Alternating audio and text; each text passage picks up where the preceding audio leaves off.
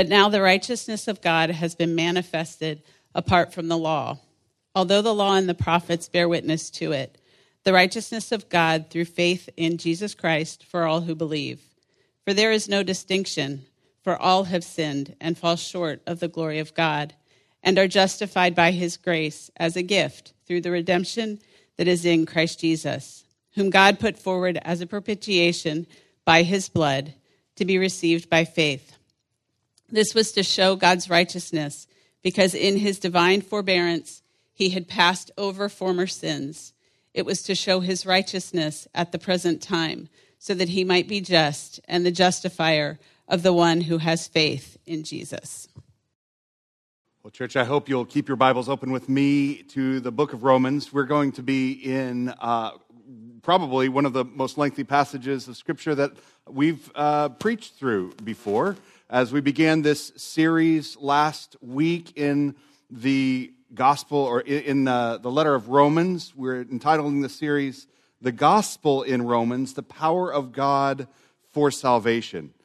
We want to give attention to the gospel that we find there. Last week we began by introducing the message and the messenger, the Apostle Paul, and the gospel that this good news that he has to preach to the church in Rome. And our prayer for this series is that over the coming years, really, as we work our way through Romans, that the Lord would build for us a foundation of faith. And that's an important word, crucial word, particularly this morning, a foundation for our faith in the power of God for salvation. So what we're doing this morning, while last week we covered the first two verses of Romans, this morning we're going to begin a 4-part mini-series through the whole book. So this morning we're going to cover chapters 1 through 4. Now, some of you are doing the math on that, and you're like, okay, if it took him 45 minutes to do 2 verses last week, times 100, and this is going to be a really quick overview. We're only going to skim past the words that are there, which means I hope you'll keep your Bibles open so that you can skim with me, so you can pay attention to the words that are there as we work our way through these 4 chapters together. There's a breakdown of Romans that I've found in a number of places, and one of the places that I found it breaks it down in these 4 ways: coming under grace, living under grace, the overflow of grace, and the church that is shaped by grace. This morning we're in the coming under grace portion, what I've entitled Grace Alone Through Faith Alone. Believe it or not, that's not very creative. If you get to know first Romans 1 through 4, that's just what's there, right? So let's begin our time together by flipping back to Romans chapter 1. Then we'll begin in prayer.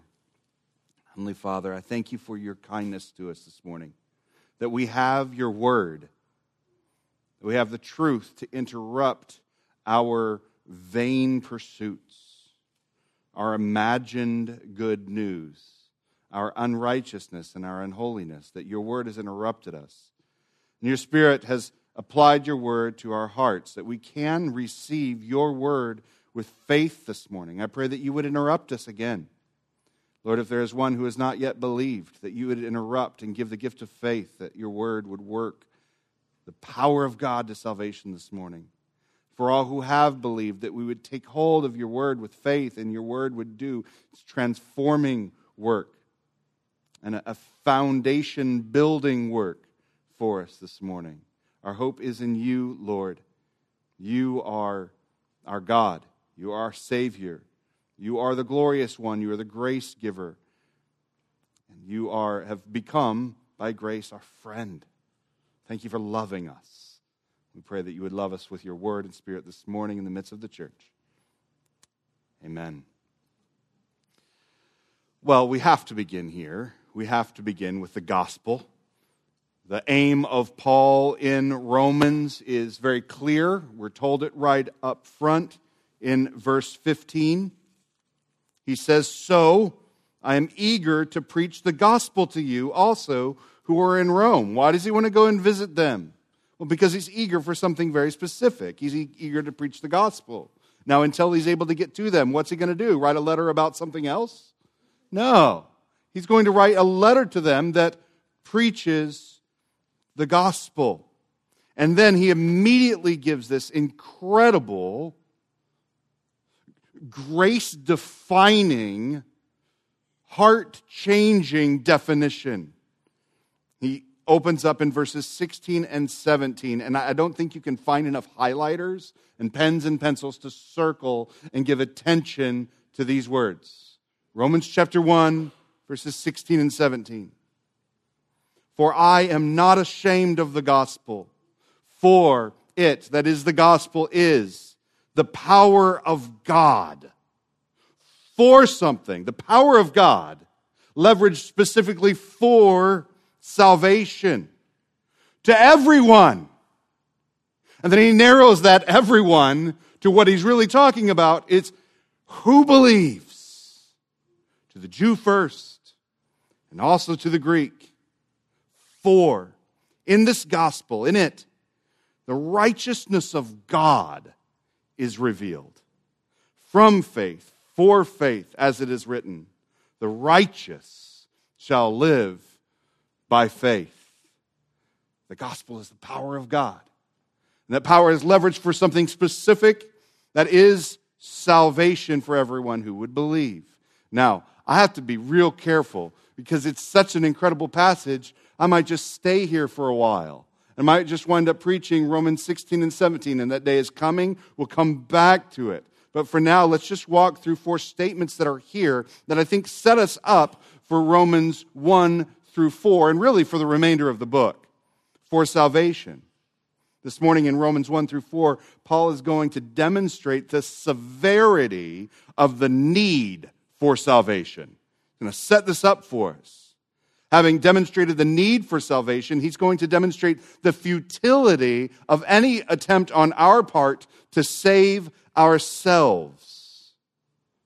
And finally, he's going to describe for us how God accomplishes salvation. What is the way in which he leverages his power, his infinite, glorious, eternal power? How does he leverage that for salvation? We'll see that in chapter 4.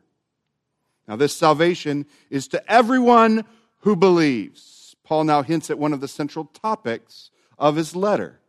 The central topic of his letter is this idea of belief. That this power of God for salvation, let's be clear. If God leverages his power for something, does it happen? When we're talking about the infinite, eternal, all good and wise power of God, and if he leverages that for a purpose, and we're told what that purpose is going to happen. Salvation. And we're told where he leverages that is for everyone who believes. That everyone who believes will have what God has leveraged his power for.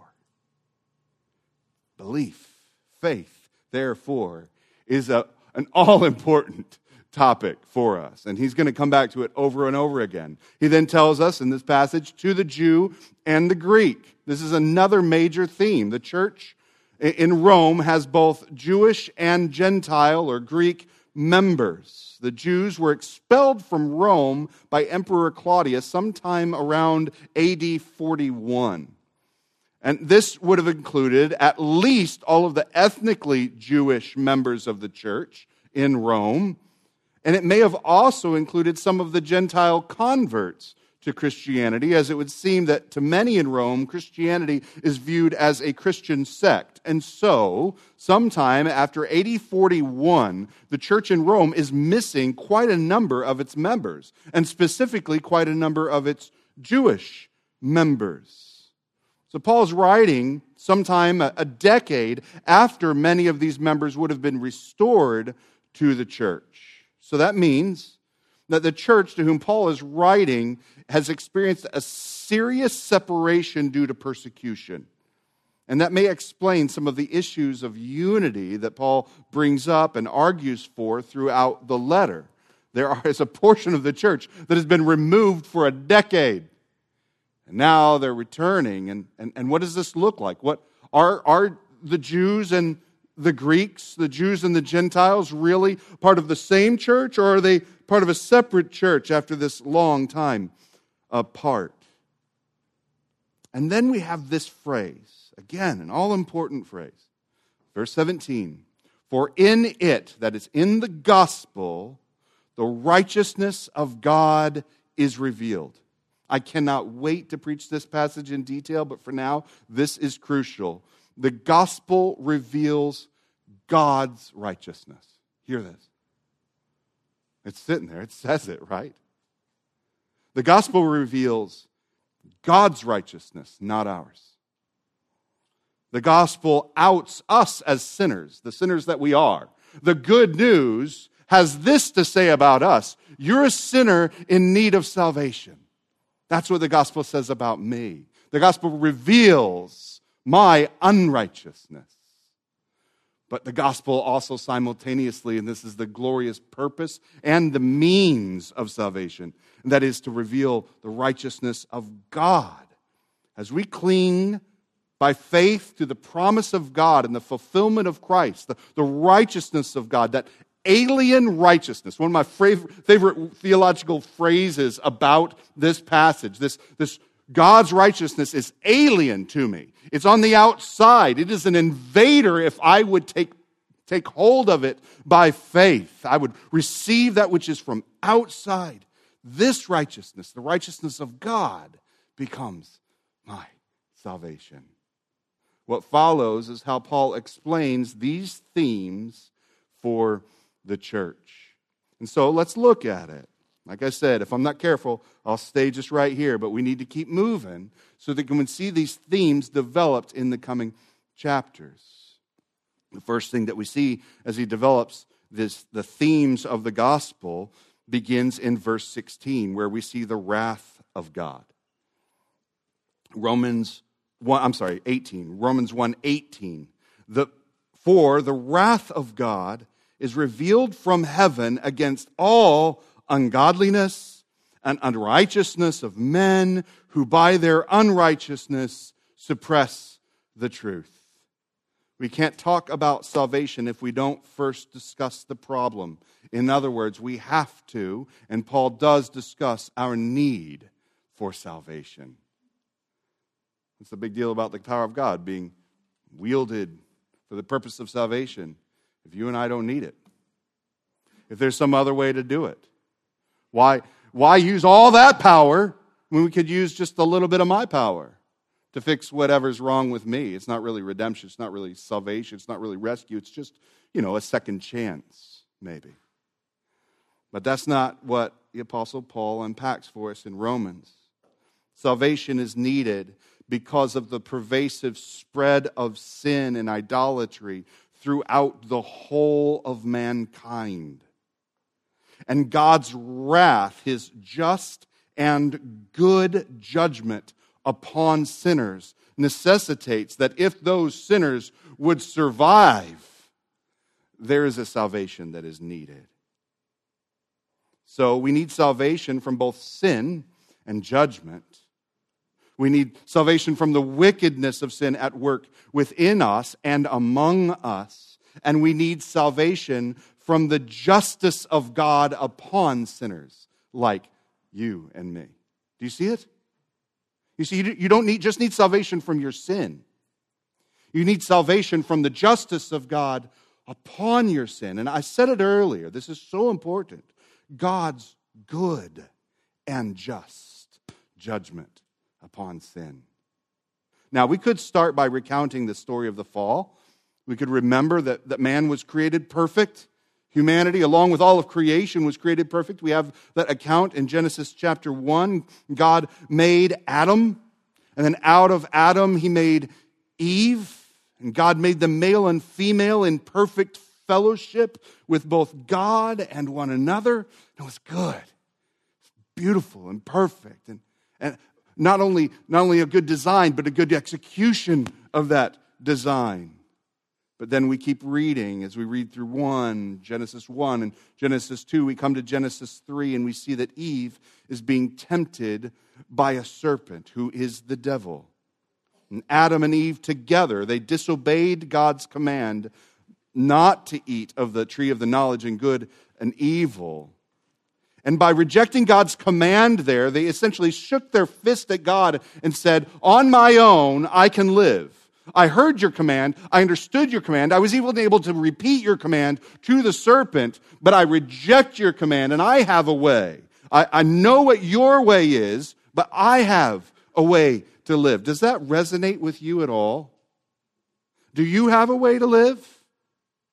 Do you have a design for your life that you have pursued as though it was good and on your own you would live apart from the Lord's provision, apart from the Lord's design, apart from His command? But they and we are wrong. God judged their sin and rebellion. He cast them out of the garden and placed Adam and Eve and their descendants under the curse of death, as He said they would.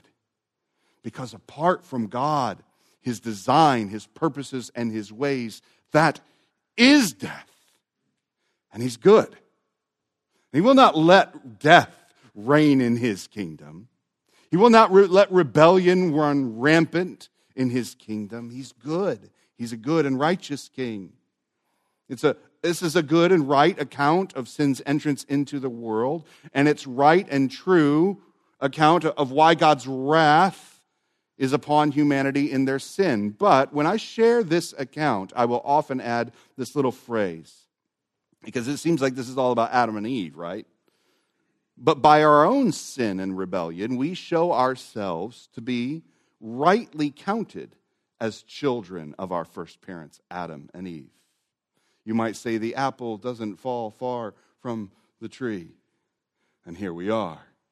Yeah, you can tell I'm like Adam and Eve. You see, God is just to hold not only Adam and Eve to account, but all of humanity. For every one of us also has joined with our own sin. We've joined in their rebellion. Paul begins at this point with the spread of the first parent's sin and rebellion. He begins right here. He doesn't tell that whole backstory right here. He begins with the fact that we are rightly counted as among our first parents' sin. The wrath of God is revealed. I know it might seem odd, but I've come to love and appreciate this passage.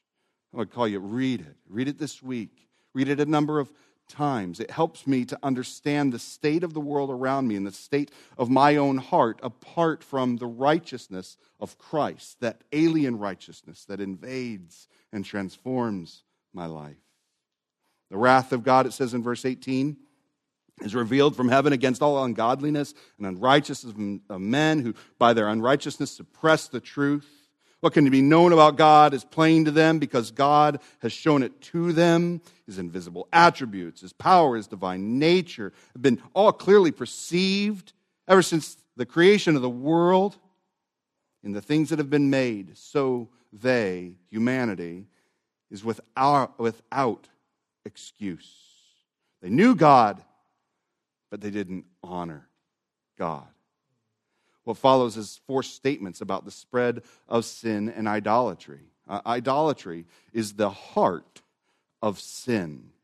Because idolatry is a rejection of God's rightful rule and God's right ordering of our lives. That we would establish an alternative rule. We would establish another order. And that alternative rule and that other order is idolatry. And that idolatry plays itself out in practical, on-the-ground, active sin in our lives. So that in verse 18 we're told, first, that we suppress the truth.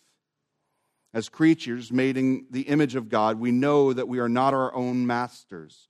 And yet, by ungodliness and unrighteousness, the passage says, we suppress the truth. We suppress that we act like we are our own. We act like we are our own masters. And we take on that idolatry and we reject the way of the Lord. Verse 21. For all that they knew God, they did not honor Him as God or give thanks to Him, but they became futile in their thinking and their foolish hearts were darkened. Failure to honor and give thanks. Again, we're creatures. All that we have and all that we are belongs to our Maker. That's what it means to be a creature. That's what we are. And so there is a failure to honor and give thanks to God. And such failure, to acknowledge that, is to acknowledge reality. This is what is real. It is a failure to acknowledge as good God's eternal power and His divine nature. To act as though we were lords of our own lives is idolatry. To confess that the Lord is maker and creator is to acknowledge reality. It's not some great discovery. It's simple truth. And so what we see that follows in verses 24 and following, I won't read it all, but I'll begin in verse 24. Therefore God gave them up to the lusts of their own hearts, to impurity, to the dishonoring of their bodies among themselves, because some exchanged the truth of God for a lie, and worshipped and served the creature rather than the Creator, who is blessed forever. Amen? God gave them up. What did He give them up to? He gave mankind in their sin and rebellion up to impurity, dishonoring their bodies, dishonorable passions, and much more. You remember that I said Adam and Eve's rebellion as though they shook their fist at God and said, on my own I can live. It's as though the Lord says, okay, let's see how that goes. Let's see how that life plays out for humanity and see if you would call that life or flourishing or good. And then we have verse 32. This is a verse I think about almost daily.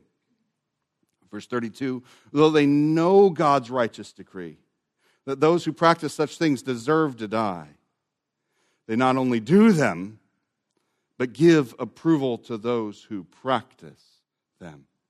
Man, I don't think that there's a phrase in the Bible that better describes our cultural moment.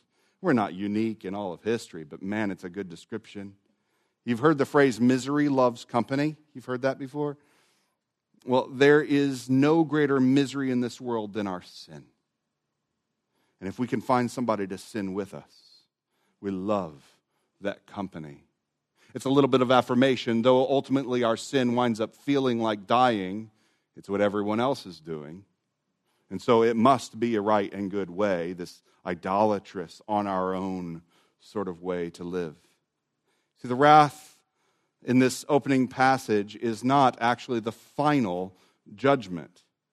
The wrath that this passage opens with is being worked out in this age, in this life, in the age in which we live now. It's the discomfort that we feel. It's the disorientation. It's the misery that the Lord uses by His Spirit and His Word to convince sinners of their need for another way.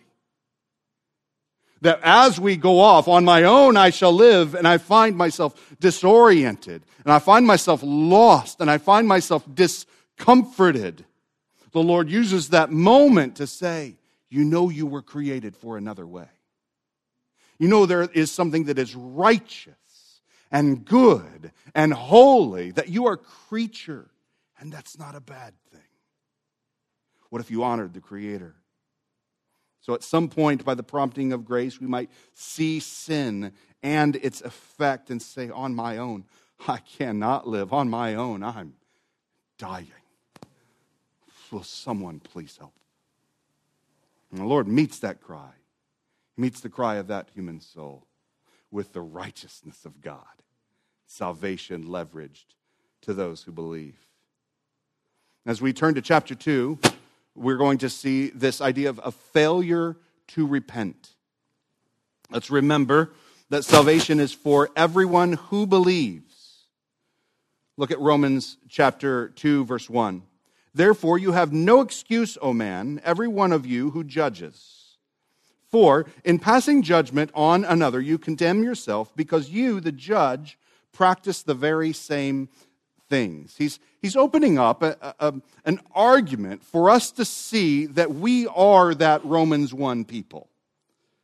And he opens this up, that in chapter 1, Paul argued that all of mankind has gone the way of sin and idolatry. And here he makes it clear that we're without excuse for it. Where we ought to have turned from our sin, instead of turning from our sin and turning to God, we turn to our fellow sinners and say, you're a sinner. We are good at it. We're good at judging people. We're good at seeing that the way that the people around us live is destructive, not only to ourselves, but to themselves. It's not hard to see. And this is what we turn to. We turn to judgment rather than to repentance. Look at verse 2. We know that the judgment of God rightly falls on those who practice such things. We know it because we ourselves would do it. And we do it more severely if we had all the power of God. I mean, think about the things you want to do to the people who cut you off in traffic. Right? Now let's give you all the power of God and see how things go on the highway around you. We're without excuse. We know what judgment is. We know what wrath is. We know what wrong is, and we see it all around us. Now, there's this interesting thing, this idea of the righteousness of God. In Romans, the phrase the righteousness of God is not mainly about judgment. That word is reserved for the word justice a number of times. But as we see here, Paul is concerned to ground God's wrath, his judgment upon sin, in righteousness. He is right to judge. We are without excuse. He's not just swooping in, knocking us out when we're like, what in the world happened? What did I do? Now, we say that all the time, but we know exactly what we did because we see it in our neighbor. And he says, that is righteous. That is just what the Lord does in judgment. But God's righteousness in Romans, as we saw in verses 16 and 17 of chapter 1, is the gracious gift of God for sinners, for their salvation. See, when I think of the righteousness of God, I think, oh, he's coming. He's righteous. He's just to judge. But that's actually not how Paul winds up using that phrase. Here's John Murray on the righteousness of God. He says, Pastor John Murray writes, is not the righteousness of God is not the attribute of justice, but the righteousness provided in the gospel to meet the need of which the wrath of God is the manifestation. See, there is a wrath of God against unrighteousness. So what do we need? So that we would not experience the wrath of God. What do we need? Righteousness is what is needed. We're not going to get it from me. Don't look up here. You're not going to get it from you, and you know it. We need an invading, alien righteousness of God that the wrath of God would not fall on me. We are not that righteousness. Instead of turning from our sin, we turn to our neighbor in judgment and piling unrighteousness on unrighteousness and judgment upon judgment. More than that, we presume on God's kindness. Look at verse 4. Do we presume on the riches of his kindness and forbearance and patience, not knowing that God's kindness is meant to lead you to repentance? Our responsibility is not to judge others, but seeing sin, to repent. That's our responsibility. God has been patient. God has given us a season in which to see the futility of our sinfulness, to examine our lives and to examine the lives of those around us and see on our own we're dying. This is a season of forbearance. He's held off the final day of judgment. There is judgment coming, and that judge is Jesus, but he has not yet come in judgment. How did he come? With redemption by the power of God, in righteousness, that we might receive his righteousness. But he is coming. He is yet coming. Romans 2:16.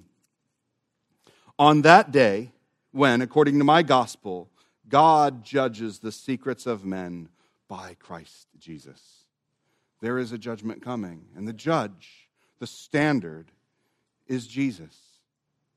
God's judgment is just, and he's given an opportunity for us to see the folly of our way and to repent. But we've continued in the rebellion of our first parents. We've continued in a failure to repent. Just like when God called for them, where are you? They didn't say, we've sinned. We're broken. They hid in their shame. And then they accused and they pretended and they performed and they blamed.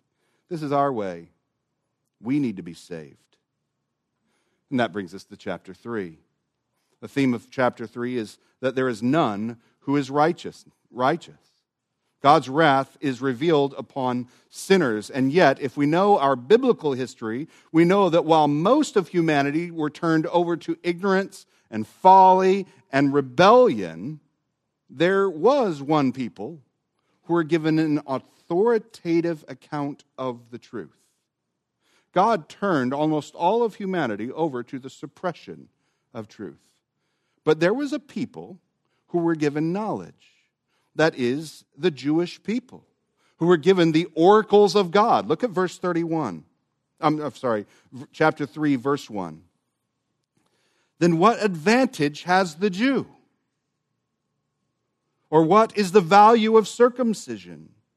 And the answer is much in every way. To begin with, the Jews were entrusted with the oracles of God, the very means by which we might reverse this suppression of the truth, but we have received revelation.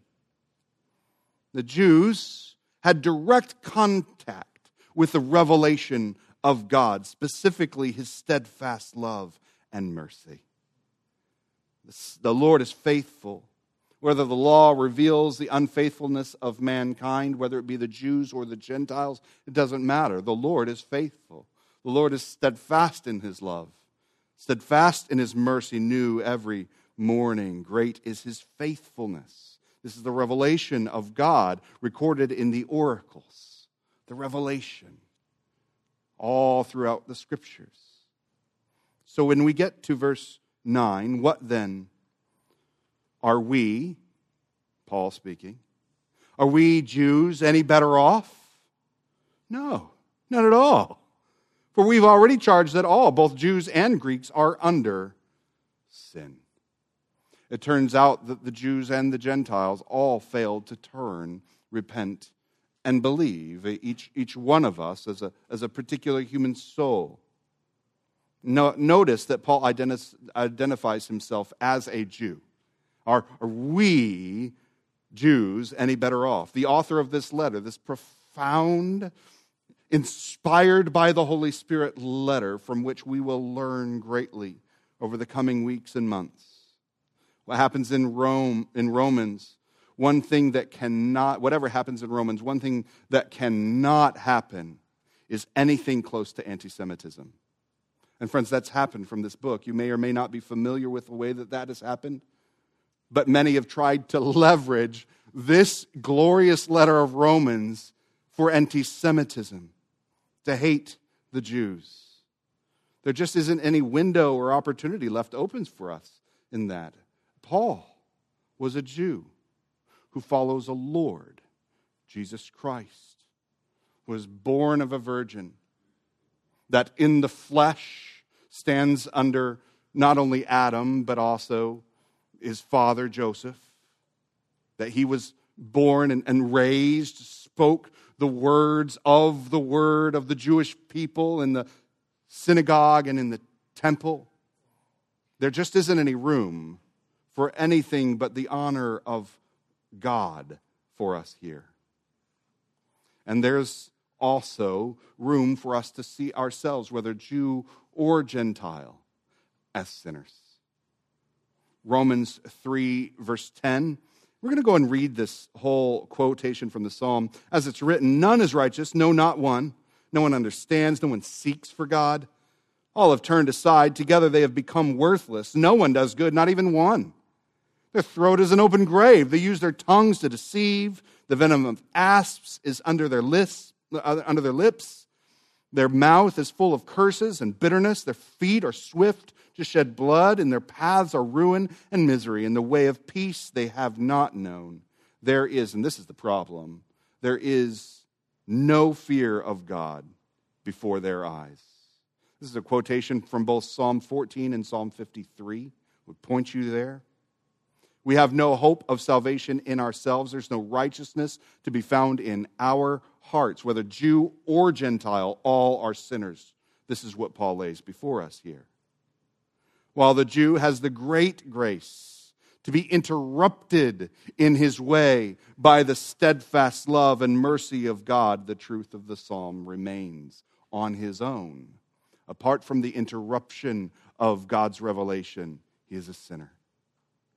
Romans 3:23. This is one that's worth underlining, putting a little cross in the margin of to remind you of the gospel statement here. Romans 3:23, for all have sinned and fall short of the glory of God. All have sinned. Let's be clear, it's not accurate to define sin as that which makes us uncomfortable. And that is, if you listen to words that our culture uses in the place of sin. They don't use the word sin. And it just doesn't really work. I mean, sin would imply something religious, something maybe above us. But when the culture talks about something that is wrong, inevitably what is wrong with it is it makes you or someone else uncomfortable. Friends, that is a woefully insufficient definition of sin. To sin is to fall short of God's perfect glory. The glory of his design for humanity as creatures made in his image, designed to walk in his way that he sets out for us. Sin is to take up our own way and claim that we are God. It's idolatry. It's not simple discomfort. But verse 24 comes. That's why we put a cross on the side. This is good news. And are justified by his grace as a gift through the redemption that is in Christ Jesus. Where there are none who are righteous, God is just to forgive sinners. And you got to wonder, how in the world is that possible? This is an essential point of theology. Romans 3:26. Circle this guy, underline it, put a star in the margin, memorize it. Romans 3:26. It was to show his righteousness at the present time, so that he may be just and the justifier of the one who has faith in Jesus. God is just and the justifier in Christ. An essential point of theology. When we have seen God's wrath upon sin, we've seen our failure to turn in repentance, but instead to judge our neighbors and to prove our own sinfulness. We've seen that none can escape judgment, whether Jew or Gentile, that all are sinners in need of grace. But then we see this note of grace right here in verse 26, that Jesus is just and a justifier. He works justice in others. Romans 3:26 is our first real glimpse of this idea of justification in Romans. And this is where we turn to our theme in chapter 4. Justification by faith. The definition of justification is this idea of being declared righteous. Now, but we've just spent 3 chapters nailing down the reality that we are not righteous. How in the world could those who are not righteous be declared righteous unless you're just a liar? Unless you're just being fooled or fooling someone. Well, this is what justification by faith is all about. Look at verse 3 with me. For what does the Scripture say? Abraham believed God, and it was counted to him as righteousness. This is a quotation from Genesis chapter 15, verse 6. Again, a passage to go back and remember. Genesis 15 is essential in our understanding of the revelation of redemption throughout history. The argument of Romans 4, verses 4 through 5 follows this way. Now, to the one who works, his wages are not counted to him as a gift, but are his due. So there's a work that receives a wage. Verse 5. And to the one who does not work, but believes in him who justifies the ungodly, his faith is counted as righteousness, i.e., is a gift. See, it's not his righteousness. It is a gift, an alien righteousness counted to him. Psalm 32, verses 1 through 2. unpack this for us with words of praise. Blessed is the one whose transgression is forgiven, whose sin is covered. Blessed is the man against whom the Lord counts no iniquity, and in whose spirit there is no deceit. You see, justification is God's work. God's work. My family was sitting at the table the other day, and we were just asking this question. What did Abraham do? I mean, really, this great father of the faith. What did he do? See, I know what Moses did, leading people out of their slavery in Egypt and parting the Red Sea, leading them through a desert, pillars of cloud and fire all around, bringing down the 10 Commandments from God. I know what Moses did. What did Abraham do? I really can't think of anything particularly special. But we are told this. He believed God. And that, not a work for which he receives the wage of redemption, but for his faith in God, he receives a gift. That's not due him because he believed, but because the Lord promised, it's received by faith. Justification is God's work. Justification is his will, and it's by his way. And so since justification is according to God's purpose, he also absorbs any responsibility, any implications of justice for bringing about justification. Listen, salvation, this is important because you and I are proud people.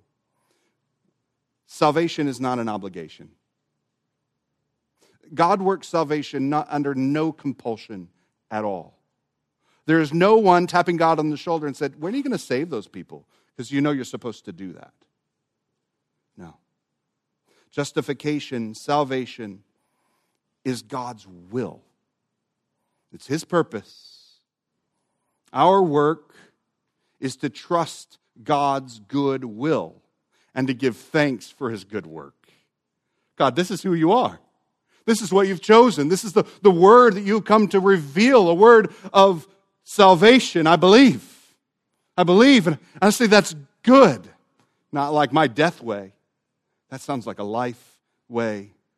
Remember, our responsibility from Romans 1:21 was to honor God and give thanks to him. That's our big work. That's what we contribute to our salvation.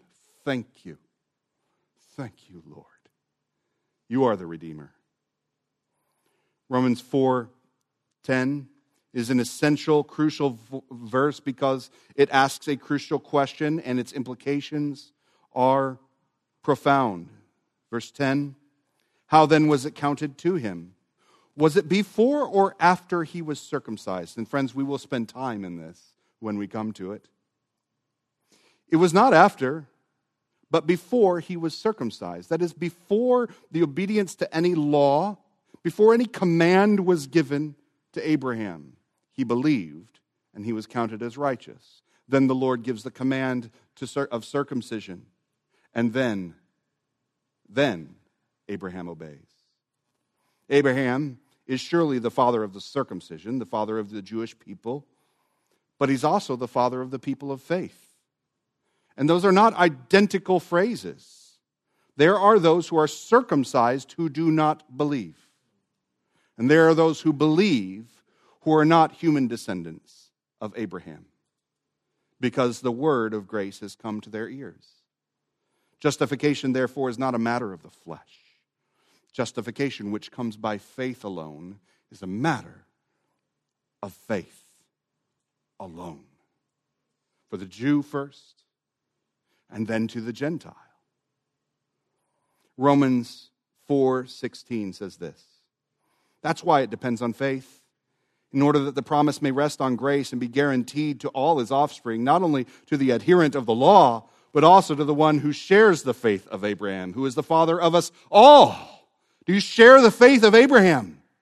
That hears God, that hears the promise of a righteousness that is from above, that hears a way of salvation, of blessing for humanity, not curse, and says, I believe. I believe. The righteousness of God comes by faith. This is the work of the gospel. This is the promise that has been revealed in the work of Christ. You see, Abraham didn't see the crucifixion, the resurrection, the ascension, the righteous reign.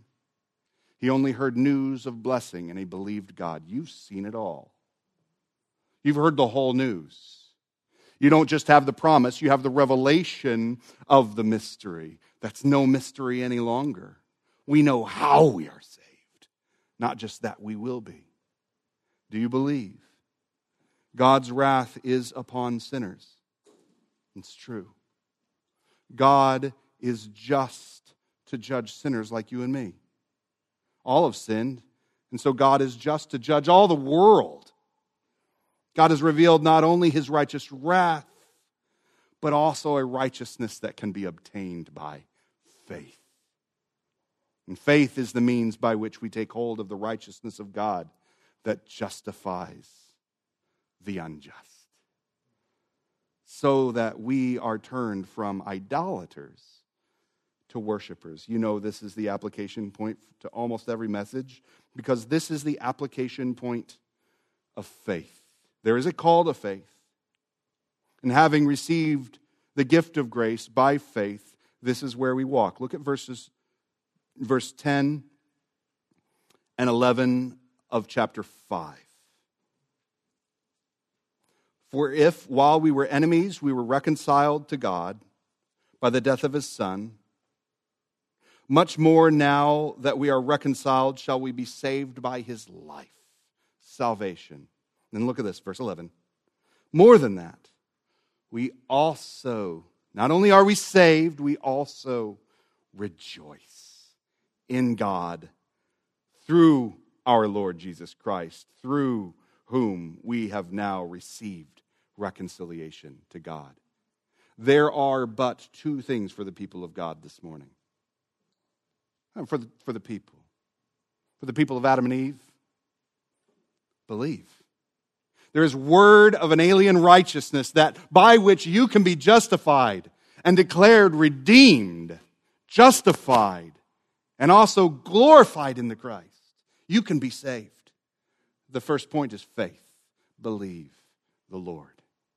And the second point is this: rejoice. You who have believed, rejoice in that salvation. Honor him and give thanks to him. We do that in song. We do that by making his name known, just as Paul is doing to the Romans and to us today. And we do that as we live lives that are ordered as if the way of the Lord is good. Are we justified by that? No. I'm already justified in Christ. I just believe he's good. That's what my faith means. I believe he's good and his way is good. And so we rejoice in him. Heavenly Father, I thank you for your word. I thank you for the clarity of Romans, particularly these first 4 chapters. Lord Jesus, confirm us in this faith. Ground us in this faith. Give the gift of faith if it has never been received to the unbelieving heart this morning, just as your Spirit and word worked in me and in others in this room, work in that soul this morning. To cry out, Lord, I believe. And Lord, for we who believe, work in us rejoicing, work in us worship, which is the outworking of faith in all of our lives. May we worship you as a transformed people with our lives. Thank you for your righteousness, a gift to us received by faith. We pray these things in the name of the just and the justifier. In the name of the Lord Jesus Christ, we pray. Amen.